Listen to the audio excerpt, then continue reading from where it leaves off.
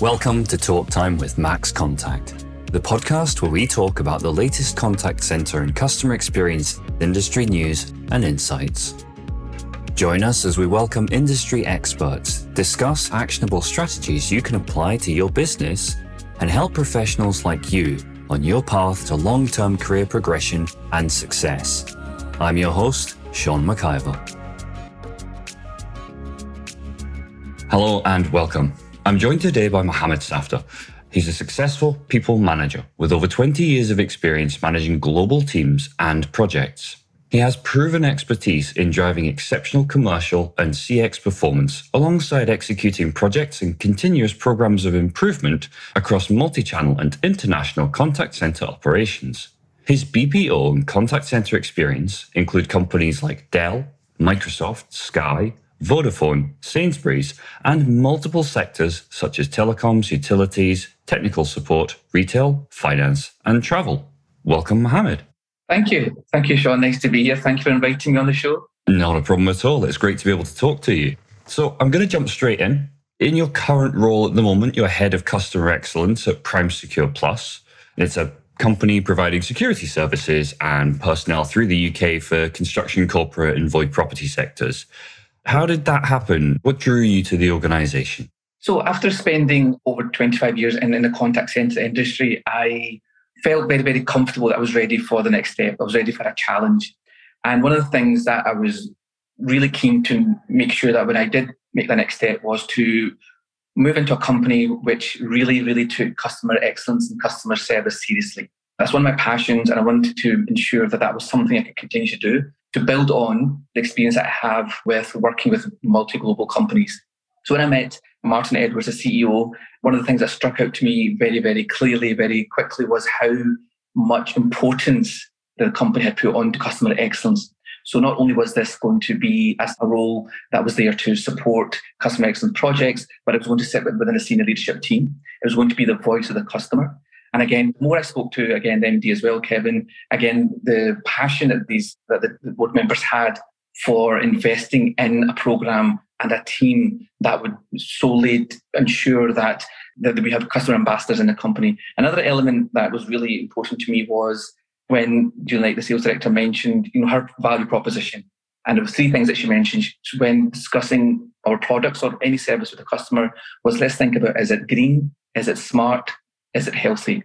And I thought that was really an amazing offering in the sense, and it's a very generic offering, something that's so simple and is translatable across any industry. We totally now appreciate how important well-being of our employees are, along with our customers. So having that integrated and built into the offering was so important to me, along with, is it smart? So we're not just taking that customers as a one-stop shop, but really giving them a full end-to-end experience, a really 360 value proposition. And of course, is it also, along with being smart, is it green, with carbon net zero targets as well, and with even individual customers now thinking seriously about recycling, thinking about the footprint. So all these elements just made it a bit of a no-brainer for me. So as much as it was quite a leap for me, it was an exciting one, one that we were just at the beginning of the journey. But I'm very, very optimistic that with the team that we built and the products and services that we have, that we're on the right tracks. Excellent. I love that you made mention of those kind of three key components as well. I think that certainly it's interesting to hear what drives people or pulls people towards a particular role or business. And it's different for everybody, but it's always interesting to hear what those core drivers are, almost those career values, if you will. It's always interesting to hear what those are. I'm going to touch on something that you said during that opening. You mentioned around customer excellence. I guess my first question to really open this up is, how do you define customer excellence? So that's a good question. And the reason why we talk about customer excellence at Prime Secure, I think customer service has become, it's kind of maybe like an overused word, and maybe everyone has different views of what a customer, just general customer service means. Is it simply servicing the customer, whereas we're looking for something to go above and beyond that. So for us, customer excellence is where we're able to really create brand ambassadors. So it's what Apple users are. It's what Amazon users are. It's what Netflix potential users are. It's about brand ambassadors. And that's when you've reached customer excellence. It's the best in class with regards to the technology and the products that you're offering. It's best in class with regards to the well-being and the engagement of your employees. And of course, finally, it's ensuring that the customers that interact with you, you're not just ticking a box for them, but they go away that satisfied that they want to talk about and discuss the experience that they've had, just in the same way most of us talk about negative experience. So, and to kind of have that same motivation to talk about the positive experience that they've had with the interaction with our company. Yeah, that makes perfect sense. I suppose the parallel to that is, so you've got customer experience and customer excellence. And it's interesting when you look at the overall customer journey of a customer, what tends to happen, or what happened traditionally, shall we say, is that customer experience and customer excellence was always focused at the onboarding point or at the opening point of a customer journey. And then that customer journey kind of tails off. And then eventually you get to a point where you're leaving that business and then it wasn't fantastic. Then there was a huge focus between 2000 and 2010 on the realization that retaining a customer is cheaper than acquiring a new customer. And so what we've now got is this almost golden gate double spike on that graph of you're joining and leaving the company, but this lull in the middle. Is that something that you would, I'm positioning this in an interesting way. Interesting. Is that something that you would agree with? And how can we look to identify and lift that kind of central dip? What things can we do thinking about the customer journey to lift that central dip? That's a great question. And you're right. There definitely has been a movement, first initially appreciating onboarding and deals for new customers. I think Sky are one of those companies that definitely, in my experience, we started to focus on providing deals and offers for existing customers for actually rewarding loyalty, and which is happening more and more. I'm sure the retail with their store cards is definitely doing that. But I think what a lot of customers do say is when joining a new company is because of the offer that they received, but when they go to leave, they're not eligible for those same offers. I think what we need to do is probably take a step back and look at firstly the employee journey as well. And I know we're discussing customer journey here.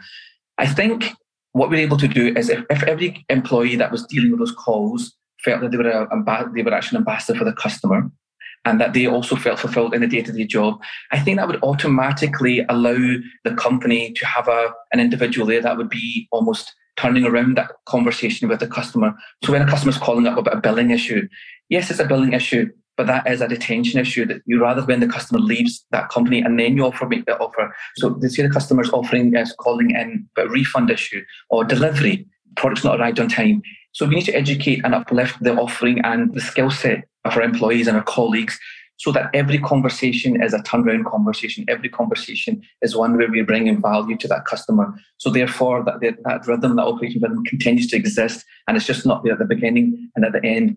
And I sometimes think maybe that the reason why that happens is you have a really strong sales force with the skills equipped at the start of the conversation, and you have really strong retention advisors with the right technical skills and the right system accesses with the correct processes there to save the customer at the end. Unfortunately, the customer service agents in the middle don't have access and they need to transfer you to another department. I need to take another company, etc. So whereas we lose the customer's engagement. I think you've touched on something really important there, and it's the combination of the access to the tool set and also the staff themselves across that journey.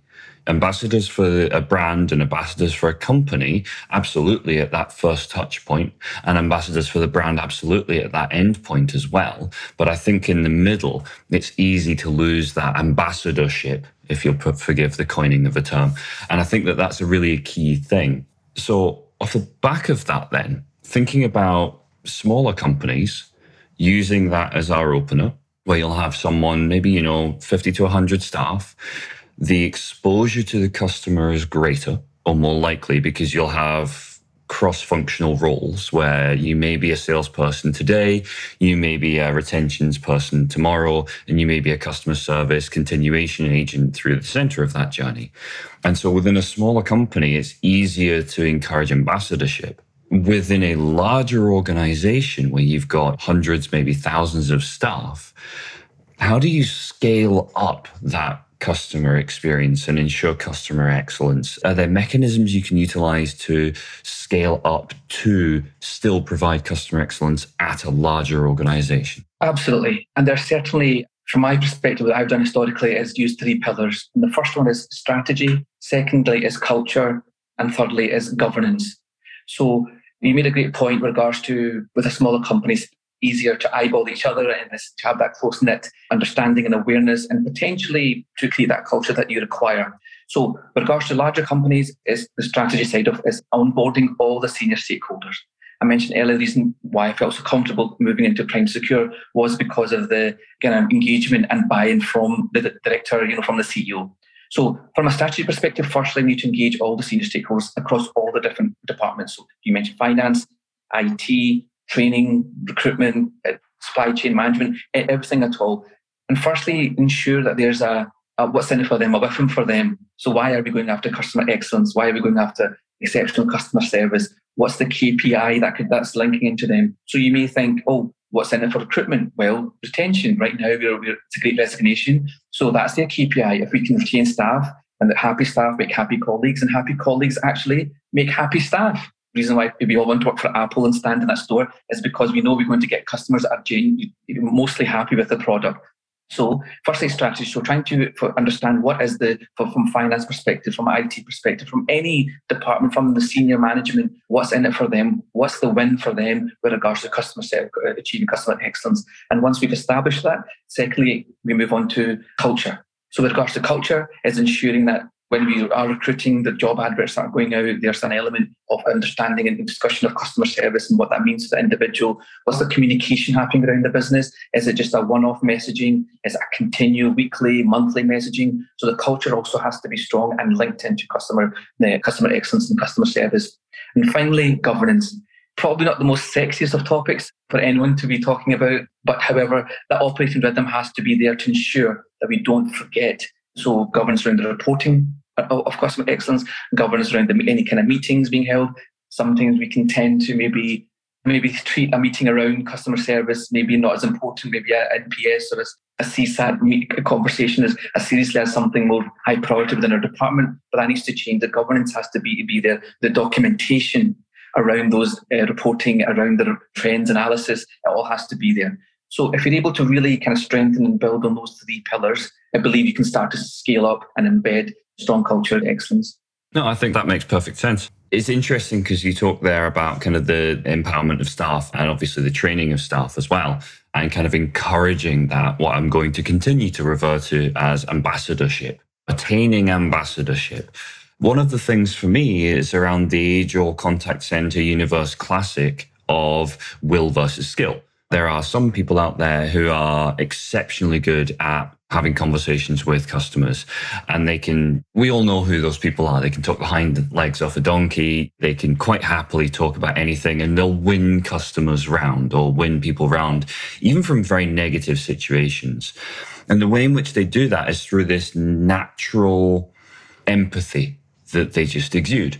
I wonder then, is it possible to train empathy? So I'm not a neuroscientist or a psychologist, so it's quite a deep question. And I guess your life events and etc., childhood can certainly dictate how empathetic you are and your tolerance, etc. However, I do believe you can certainly, so even if you don't have it in your personal life, I do believe you can certainly move the needle. You can certainly make marginal gains with regards to empathy. Absolutely. And the reason why I say that, what I found works is we do first line on calls from a team leader listen to it generally, or a second line where the quality analyst will listen to the team leader's calls. I think we need to allow the employees, the agents to self-reflect on the interaction and on the conversation that they've had with the customer. And sometimes you'll find when they listen back to that call, when they view that journey back, they themselves can tell you where they've not been as empathetic as they could have been, and where they missed the customer's verbal nods, they've missed the customer's just a tone, they've missed the customer's frustration, they've, in an attempt, because let's face it, in a contact center environment, you've got AHT, you've got first contact resolution, you've got calls waiting happening behind the scenes. So I think going into a bigger picture about, are we setting our staff up with the correct KPIs to allow them to be empathetic? So sometimes that empathy, unfortunately, there's no room for the empathy to be displayed on that call. or it's limited. But gladly, I'm happy to say that is definitely changing now. We are more aware of vulnerability of a customer, whether it's financial, whether it's physical. We are having those conversations. Whether or not we like it, we've been forced to have those conversations with the situation the world is in. So more than ever, so it's a good question. More than ever, empathy is incredibly important. And I think by listening to calls, by marking their own calls, by marking their own colleagues' calls, so rather that call listening exercise happening siloed, it needs to happen within. And I think we need to create customer experience teams. So bring the agents into those conversations, allow them to mark, to self-analyze, to self-reflect. Because I think it's where you don't, just generally in life for me, is where you don't self-reflect, self-analyze. I think that's where the empathy isn't there. It's where you're not able to put yourself into the customer's shoes. You don't get the opportunity to put yourself into the customer's shoes. So as long as there's more and more of that happening, I definitely believe that we can kind of strengthen the empathy muscle. Yeah, I really like that phrase, by the way, strengthening the empathy muscle. I'm absolutely stealing that and claiming it as my own. No, that's fantastic. You've touched something really interesting there when you mentioned about customer vulnerability, and I'm going to kind of hone in on that a little bit more.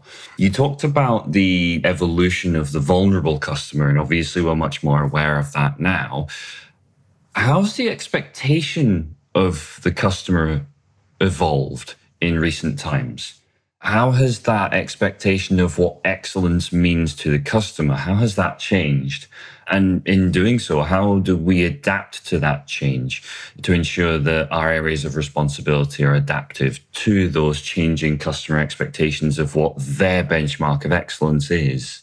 Well, I think there's two elements have happened together, which has helped to really enhance customer expectations. Firstly, is that you've got I mentioned really strong brands that are setting the tone, that have just elevated the offering and have essentially forced everyone else to kind of step up and to raise the bar. So you have companies like Amazon whose return policy is amazing, who you can receive the products the next day. So anyone that's in the same space as Amazon is suddenly overnight being forced to look at best practices, look at their competitors, because the customer that's coming to is going to Amazon, it is also going to Sainsbury's, is also going to Argos, is also going to the other companies as well, with expectation that when they go online and purchase something from them, they're going to receive the same service. In the same way, when somebody's ordering off Apple and receiving the product they're getting from there, the support they get, they're expecting that from others as well. So that's the first thing that's happened, is that companies themselves organically, there's been a raising of the standards. Secondly, I think with the internet, I think general awareness of humanity and of mental well-being, of the global climate issues that we're experiencing, and I mentioned earlier about technology. So customers themselves, regardless of whether or not they interacted with these brands themselves, are more aware of what to expect or what the kind of lifestyle that they want. So we talk about the industrial age, and we talk about the information age. So the customers and employees are changing. No longer are they just wanting to have a salary and just to survive. Customers want to thrive now. Customers want to have experiences. So regardless of the product they're dealing with, just generally in the lifestyle, I appreciate we're going through economic turbulence at the moment, but a lot more, our children are a lot more economically more comfortable than they were. So what they're looking for and the kind of experience that they want to have and where they want to spend their money, they have a lot more disposable income. So with that, they're wanting to ensure that they're getting their return on investment, along with that well-being, along with making sure being more savvy about the world and communities around them. They're more aware of social and political causes. So they're wanting to deal with a brand that's also interacting with social and political causes that align with them. So those are also drivers. It's a lot for a company to take in. So I don't want to scare anyone from thinking, is it ever going to be possible to make a customer happy? Trying to bring all that in. But I think we have to appreciate that whether or not we like the sound of that or not, the customer demographics and the needs and their wants and expectations are evolving, are changing. So we certainly need to look at our process. So you asked, what do we do and how do we cater for that? We need to start looking at our customer journeys. We need to start to personalizing those customer journeys. That's what customers want. Customers are wanting a personalized service, and because that's what they're starting to get. So the sooner we can start to look at those processes, look at those products, we mentioned the returns policy, looking at the refund policy, looking at the products that they have and the types of products that they have, and they can personalize and they can start to kind of really deliver specifically for that individual, then that's where the win's going to be. So let's expand on that. You've talked about the building that view of the overall customer experience and understanding that. So what specific data points do you tend to focus on within that customer journey? So for me, I'm a bit of a data geek. I enjoy data. I think it's a great way of just analysing and slicing and dicing and then getting to the root cause away from the noise. What is fact, what isn't fact. However, in saying that, what I've adopted is a massive cinema fan. So I like my 3D films. I also like 4D as well. I like that immersive experience of being in a cinema. And I think it just adds to the story. So what I've created, in fact, is a 4DX view of capturing data within customer journeys. So historically, we've used the quality scorecard. The quality compliance scorecard has been used really to extrapolate where the pain points are. Was the first contact resolution? Was their ownership? What did the call end well? What are the data, etc. However, for me, it wasn't insufficient. It gave a very one-sided view of that one interaction. So what I laid onto this 1D view to make it 2D was that customer journey now that we use. So data points such as not just what will happen on that call in regards to the driver, regards to the trigger. Was it a value demand? Was it a failure demand? What was this a first call in that conversation? How long did the call last? Was it a transfer? So really just drilling into that journey. But then also going into the CRM, doing a CRM scrape and understanding what was this customer's journeys before this journey happened. Is there any way, is there a correlation?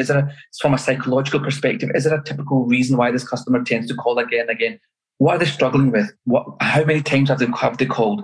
They may have become upset with this one call with regards to a return. But if they've had an issue with a bill 4 weeks ago, they're going to bring elements of that into this call as well. So the agent may struggle. Why are these processes and the system not working for a call resolution? It's because the customer's being antagonistic from a previous experience. So that's a 2D. The third D element for me was the customer demographic. So where does that customer stay? Do they self-serve?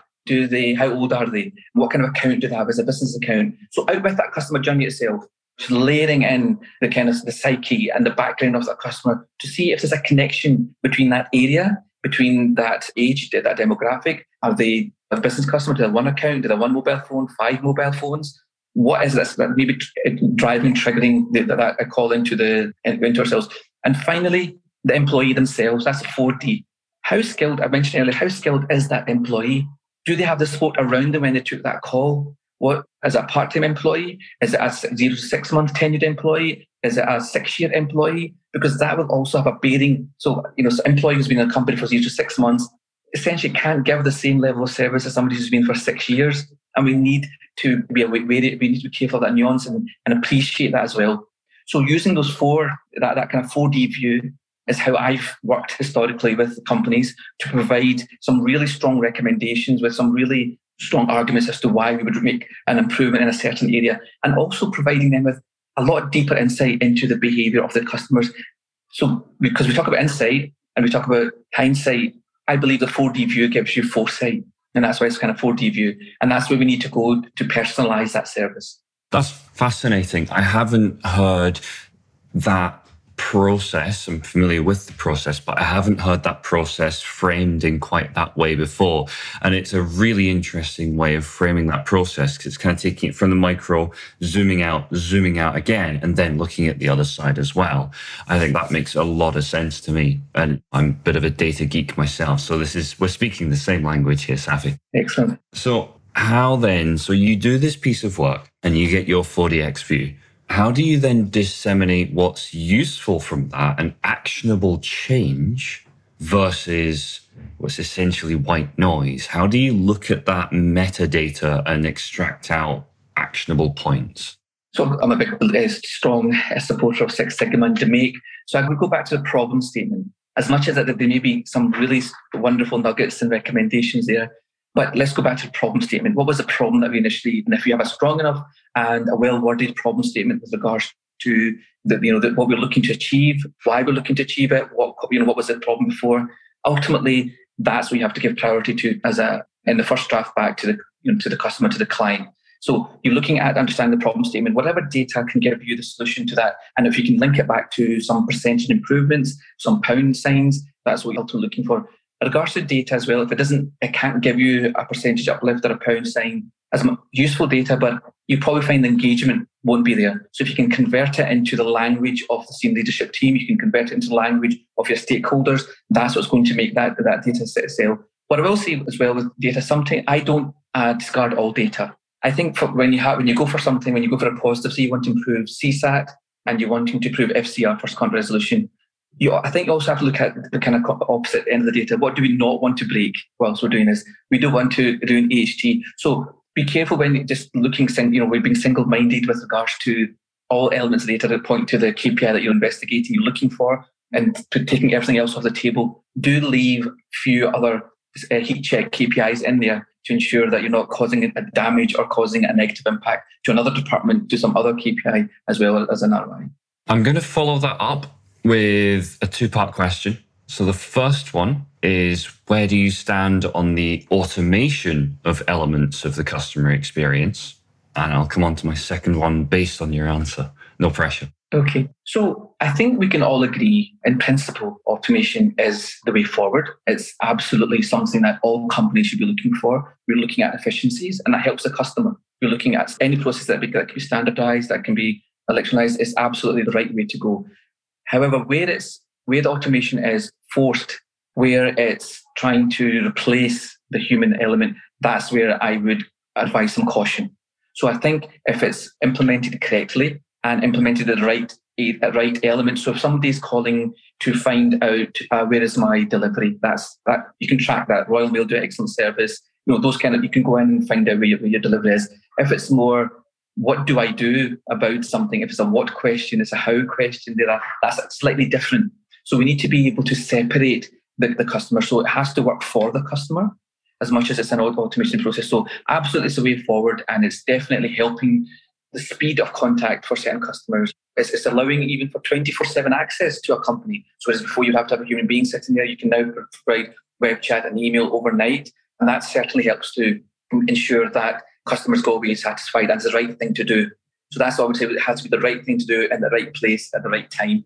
And if you can tick those boxes, and the only way to check that is once it's been implemented, where it needs to be implemented, some kind of monthly check-in, look at the customer feedback, and then be ready to evolve and change that, automate that process as well. So don't ever believe that once it's been deployed and dropped to step back and that will tick the box and be the silver bullet. I don't believe automation will ever be the silver bullet. Our products will change, customer behaviors will change. So I think we need to be ready every 6 months to 12 months to re-engineer the automated process on the back of the feedback from colleagues, internal employees who get the fallout from that automated process not working, and also what customers are saying as well.